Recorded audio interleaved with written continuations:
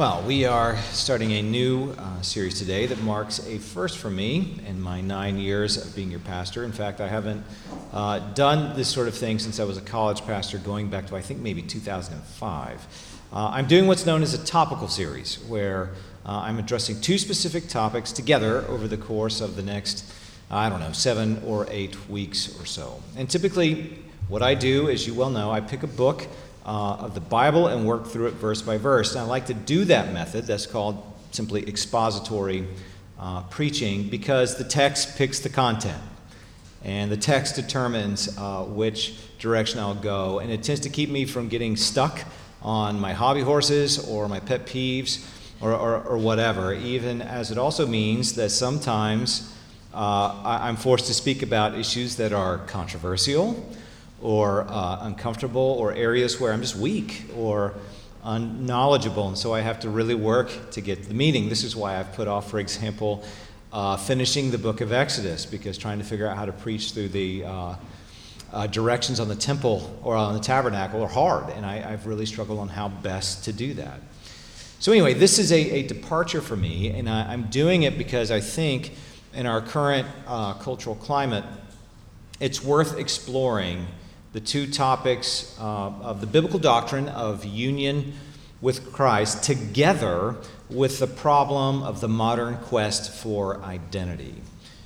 Really, union with Christ is the answer to the problem of identity. And what's encouraged me to do this is that I've recently done one-talk versions of this series, first with a senior graduation night down in Bruton in the early part of May at First Pres in Bruton, and then I revised that talk and did it again at Fort Dale's baccalaureate service a couple of weeks later. And then I revised it one more time and did it 2 weeks ago or so at Presbytery for a bunch of pastors. And each time I've had a pretty good response, and the talks have generated a lot of questions, especially among pastors who seem to be very concerned about the same issues I am. So this morning serves really as an introduction to this series, and it's going to set us up, really kind of be a roadmap for the next 7 or 8 weeks. Our text, though, this morning is one of the verses that summarizes the doctrine of union with Christ, and it's one, I'm not going to say it's a theme verse, because I kind of hate theme verses, but it's going to be a verse that I come back to again and again throughout the series. It's Galatians 2:20. So let me read it for us. This is Paul speaking. I have been crucified with Christ. It is no longer I who live, but Christ who lives in me. In the life I now live in the flesh, I live by faith in the Son of God, who loved me and gave himself for me. Well, this is the word of the Lord. Thanks be to Christ for it. Let me pray for us as we go into it. Heavenly Father, we give you thanks for your Son, Jesus the Christ, who, as Paul tells us, and as the entire really trajectory of the Old Testament looks forward to, he indwells us, that we have become the temple of the living God. Lord, we have that as individuals, but we have that together as your people. And as this is something we do together right now in this moment, we pray that your Spirit would be amongst us as your people. We pray that for every church in this town and across the world, that your Spirit would be present this morning, that we would grow in our knowledge and our love for your Son, that he in turn would work in our hearts and our minds, that we might follow after him wherever he leads. We pray all of this in his name through the power of the Spirit. Amen. Well, identity is one of the defining issues, if not the defining issue of our day, or perhaps ironically, it's the inability to define one's identity that's really at issue, at least in America. So, for example, virtually every movie that Pixar, Disney, Star Wars, and Marvel has made centers on the main character trying to figure out who he or she is. And we always want the origin story of how the hero discovered her powers, or how he came to grips with who he really is, and that sort of stuff. There's all kinds of movies like this. I don't even need to name them, And in that sense, though, if you think about it, Darth Vader and Elsa from Frozen are pretty much the same character and on the same quest. Both are orphans, both have anger and control issues, both are trying to figure out who they are, and in the end, they make peace with their families and communities, and all is well despite their crimes against humanity. It's like what Taylor Swift said this past May at her graduation from NYU. I know it can be really overwhelming figuring out who to be and when, who you are now and how to act in order to get where you want to go. I have some good news. It's totally up to you. I also have some terrifying news. It's totally up to you. So if this is how reality works, that we define who we are, or we have the burden of responsibility to discover deep within us who we truly are, then Taylor Swift is right. It's terrifying. It's terrifying. How can you ever know if you've really figured out who you are? How can you know you've got you right? It's why when I was doing college ministry, and really this starts back as a volunteer in the late 90s and going through the mid-2000s, students were paralyzed over decisions as wide-ranging as whether they were choosing the right major or the right person to marry. What if there is something or someone better just around the corner? What if this job or this couch I'm considering does not reflect who I really am? Now, nearly 2 decades later, people still look at furniture expecting it to be an expression of who they really are, but it has gotten so much worse than that. How do I know if I'm really a man and not, say, a cat stuck in a man's body? And by the way, that's a real example. That's a real example I saw on Twitter, and it would be ridiculous or laughable if it wasn't an earnest question coming from someone in his 20s. And by the way, I'm not mocking that person. I'm not mocking that person at all. The existential crisis so many young people face makes Albert Camus look like a walk in the park. But a moment's reflection shows that you do not create your own reality or choose your own identity as if life is an elaborate version of picking a costume for Halloween. So, I no more chose my name than I chose my skin color or my parents or my height or my gender or when I would start balding.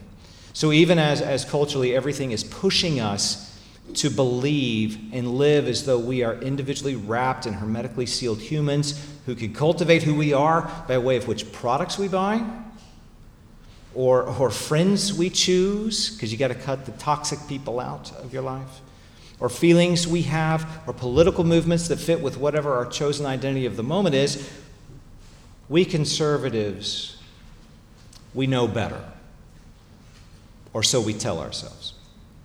We aren't taken in, by the gender or sexual ideology or political correctness. We can see all this identity talk for the cosplay and LARPing that it really is. And for those of you who are over the age of 30, cosplay is short for costume play.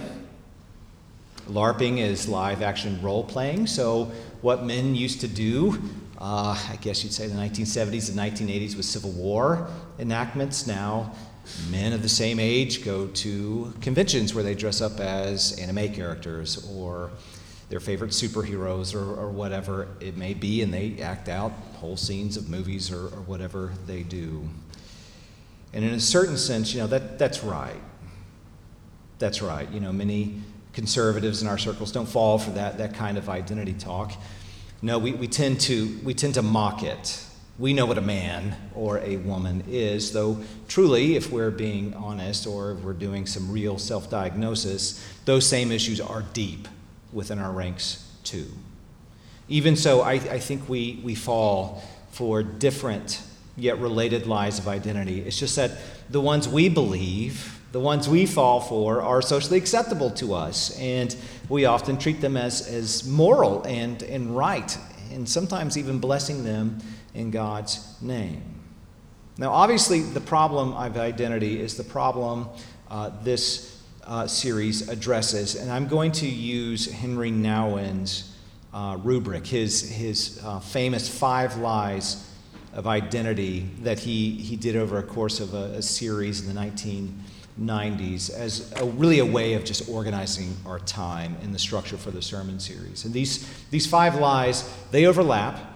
They all kind of inform one another, and I think they're useful for getting a handle on the sorts of lies we tend to believe. And at least 3 of them, maybe more, but at least 3 of them are versions of the sort of legalism I think Paul addresses in the book of Galatians. So here's the order in which I will take these lies. The first one is this: I am what I have, or what I own.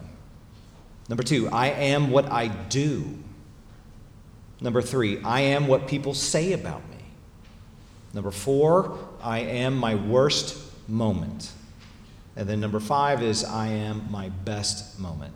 Now, as an aside, though, throughout this series, that issue of legalism is going to be popping up. And I considered doing just a whole separate sermon on that, but I'm not. And it's not quite the version people typically assume, as in the God loves me or will give me heaven if I'm a good person and keep his law, that version of legalism. Though that's certainly how some people approach legalism. No, I think legalism is far more subtle than that. I think it's a problem for everyone. It's far more subtle than that, and everyone, I think, deals with this, whether they're a Christian or non-Christian alike, both conservatives and liberals and everything across the board. And I'll come back to that in a moment. Now, that said, I want to give you just a brief roadmap on these lies. By having mentioning them, I want to give you a roadmap today of where we're going to be going with them and just framing our time in the weeks to come. So let's go back to that first one.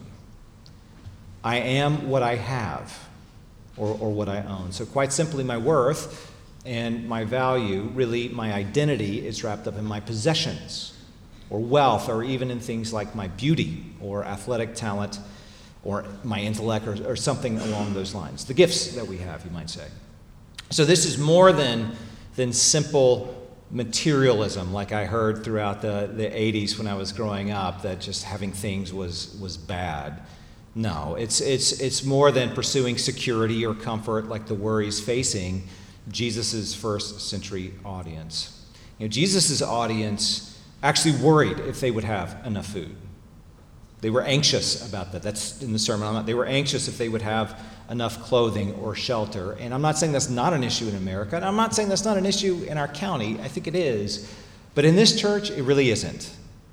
And in our circles, this is really not something people typically worry about. So it's not the issue of whether we will have enough. It's rather what we think our possessions or physical gifts will do for us in our social standing. So this lie happens when we look to these things to give us status, or we think lack of status, and we come to believe slogans like, the clothes make the man. Second, I am what I do. And this might be the most difficult of all the lies, and the one we most readily believe, though I think I am what I own is a close second. So, for example, Jim Dunklin in the session we were talking about this morning.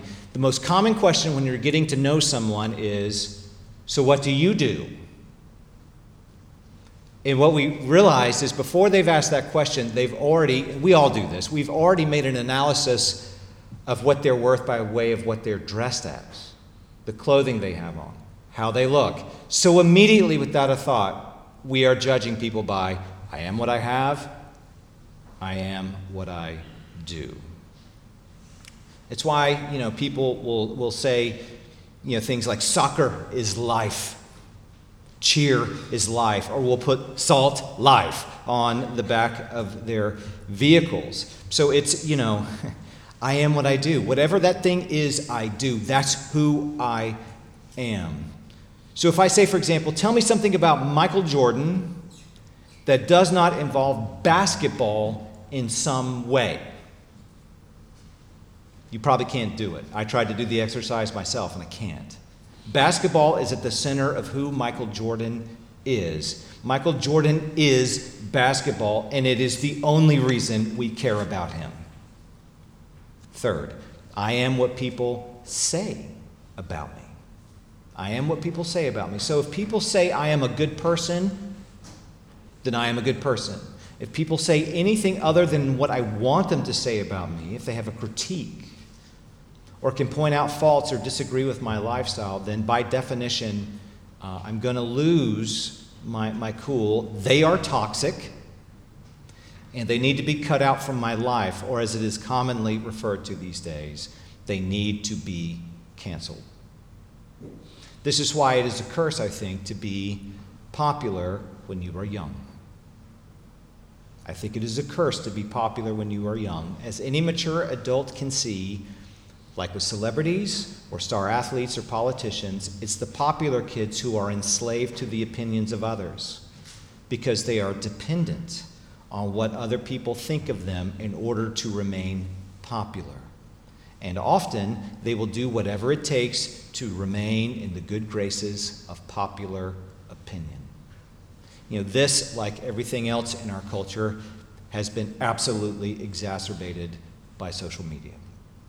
Fourth, I am my worst moment. I am my worst moment.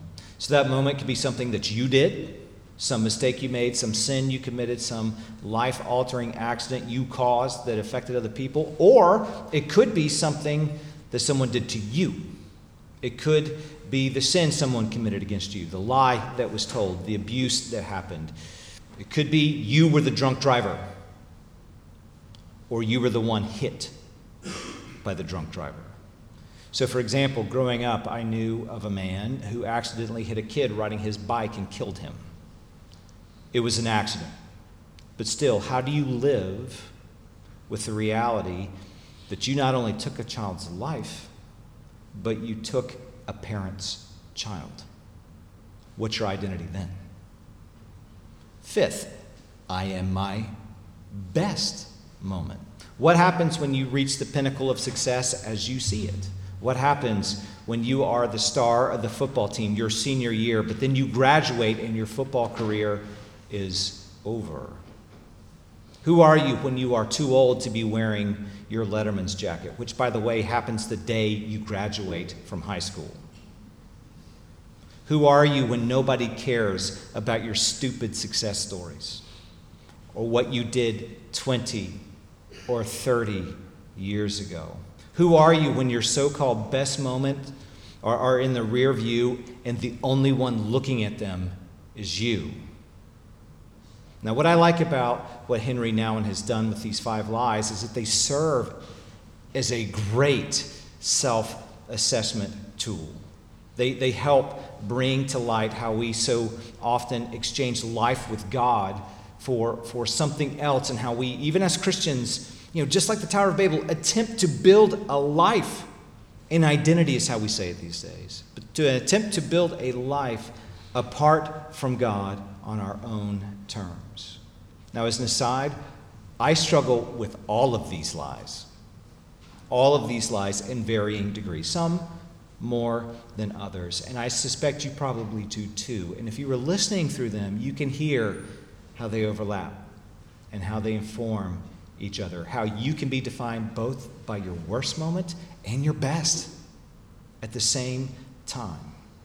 Now, the way to overcoming these lies, as we're going to see over the course of the next 7 to 8 weeks, is not to try harder. It's not to try harder. In fact, you won't hear me say that throughout the series one time. And if I do, please call me on it.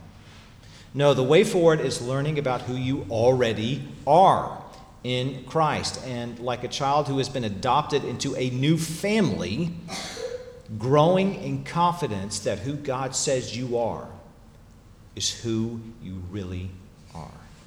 And I think union with Christ is not merely an antidote to these lies, as if learning this doctrine is like a pill you swallow and you suddenly get better. No, union with Christ is shorthand for who God says you are, what he says your very being now is. And it takes time.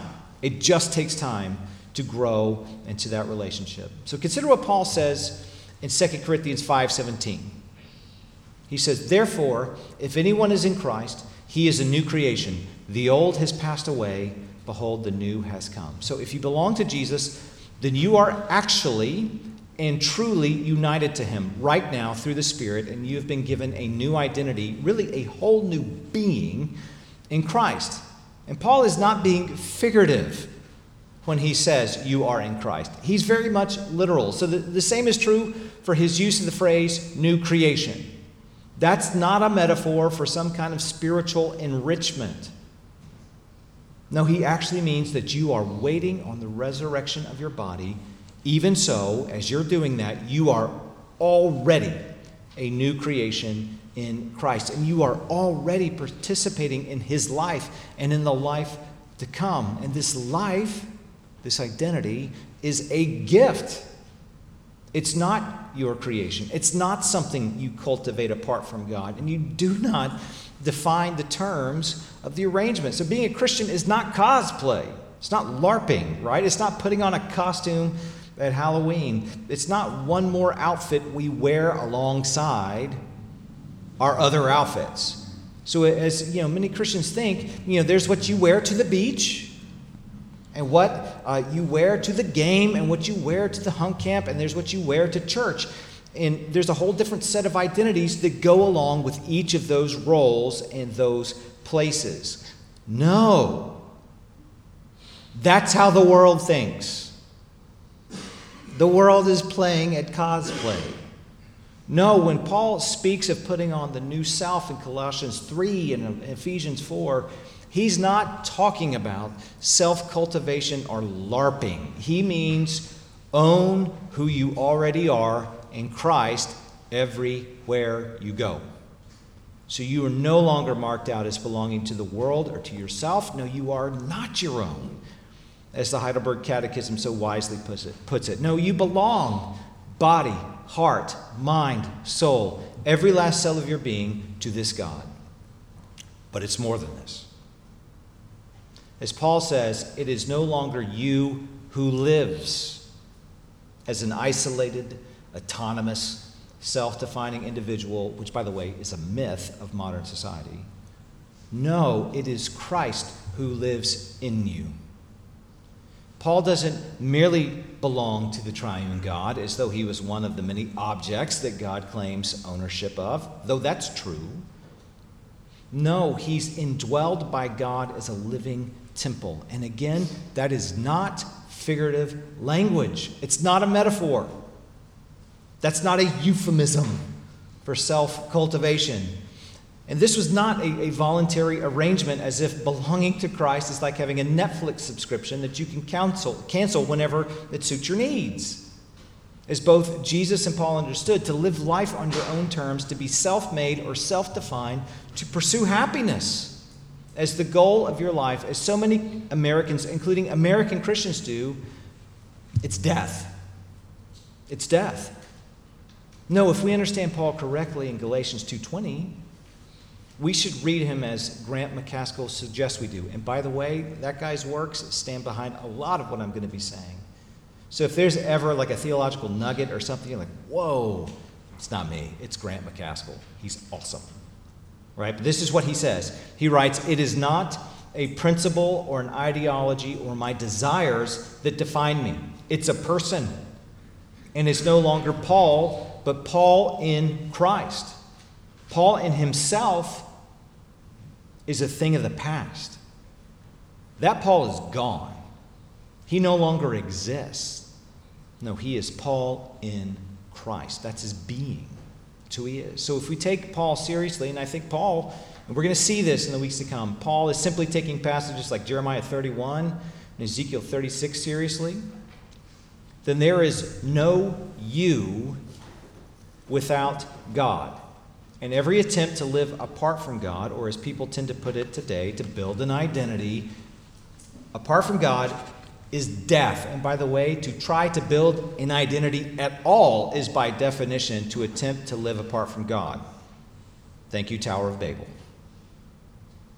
It's why legalism is at the root of so many of these lies of identity. So, for example, in Luke 18, when Jesus tells the parable of the Pharisee and the tax collector praying, we all know that the Pharisee is the one guilty of legalism, right? So Luke tells us that up front. So he writes, Jesus also told this parable to some who trusted in themselves that they were righteous and treated others with contempt. I'm assuming you know that parable. Who was the Pharisee trying to impress with his public prayer? Whose validation was he actually seeking? It wasn't God. He didn't care about God at all. No, he was using God as a means to get other people's approval. If he had known God, his prayer would have sounded like the tax collector's prayer, and he would have known that despite their obvious differences in social status that were real, they were on equal footing as humans before God. And that's how legalism typically works. The Pharisee wasn't trying to prove his worth to God. He was trying to prove his righteousness to other people. He wasn't trying to keep the law for the sake of eternal life. He was trying to keep it for the sake of people loving him. Now, you can build an identity that looks like Christianity, sounds like Christianity, but is actually rooted in the self, with the same motivations as the self-righteous Twitter troll who polices pronouns. It's why contempt for the tax collector, who actually knew God, came so naturally to the Pharisee. See, these lies of identity encourage us to build a life apart from God, to see ourselves as our own creations, as if our identities are things we cultivate, and not as the gospel teaches, as Paul in Christ, as Rob in Christ, or as we will see, us together in Christ. So nobody thinks owning a car makes them righteous in God's eyes. Nobody does that. Nobody thinks, God has to admit I'm pretty cool now. But it's not God's eyes we're after. Nobody thinks winning a trophy ensures that God loves us, despite whatever spiritual acknowledgement we do in the end zone after we score. And by the way, Calvin Poole brings this position up all the time. Why don't they do the same kind of celebration when they don't score? I don't mean the defensive player, I mean the offensive player, right? But it's not God's love we're pursuing. So as we move forward in this series, we're going to go deep with this fundamental biblical doctrine that it's so key, and how these lies, they work to undermine what God says about who we are.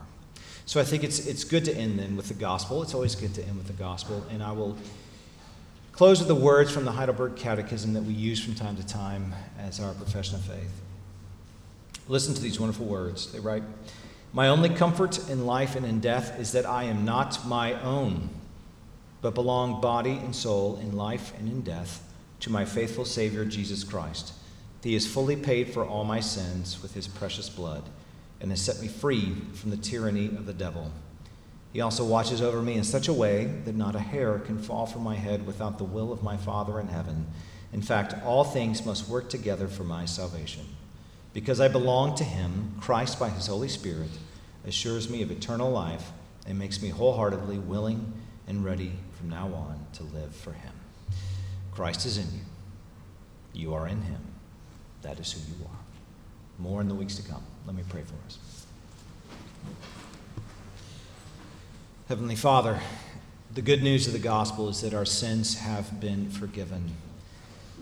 That is the means, that is the lever by which we have access to the throne room. But Lord, you have gone so much deeper by giving us yourself, in which you in fact do, indwell your people through your Son in the power of the Spirit. Thank you for this indwelling that never lets us go, that is forever with us. Thank you for this grace and this mercy, we pray. In Jesus' name, amen.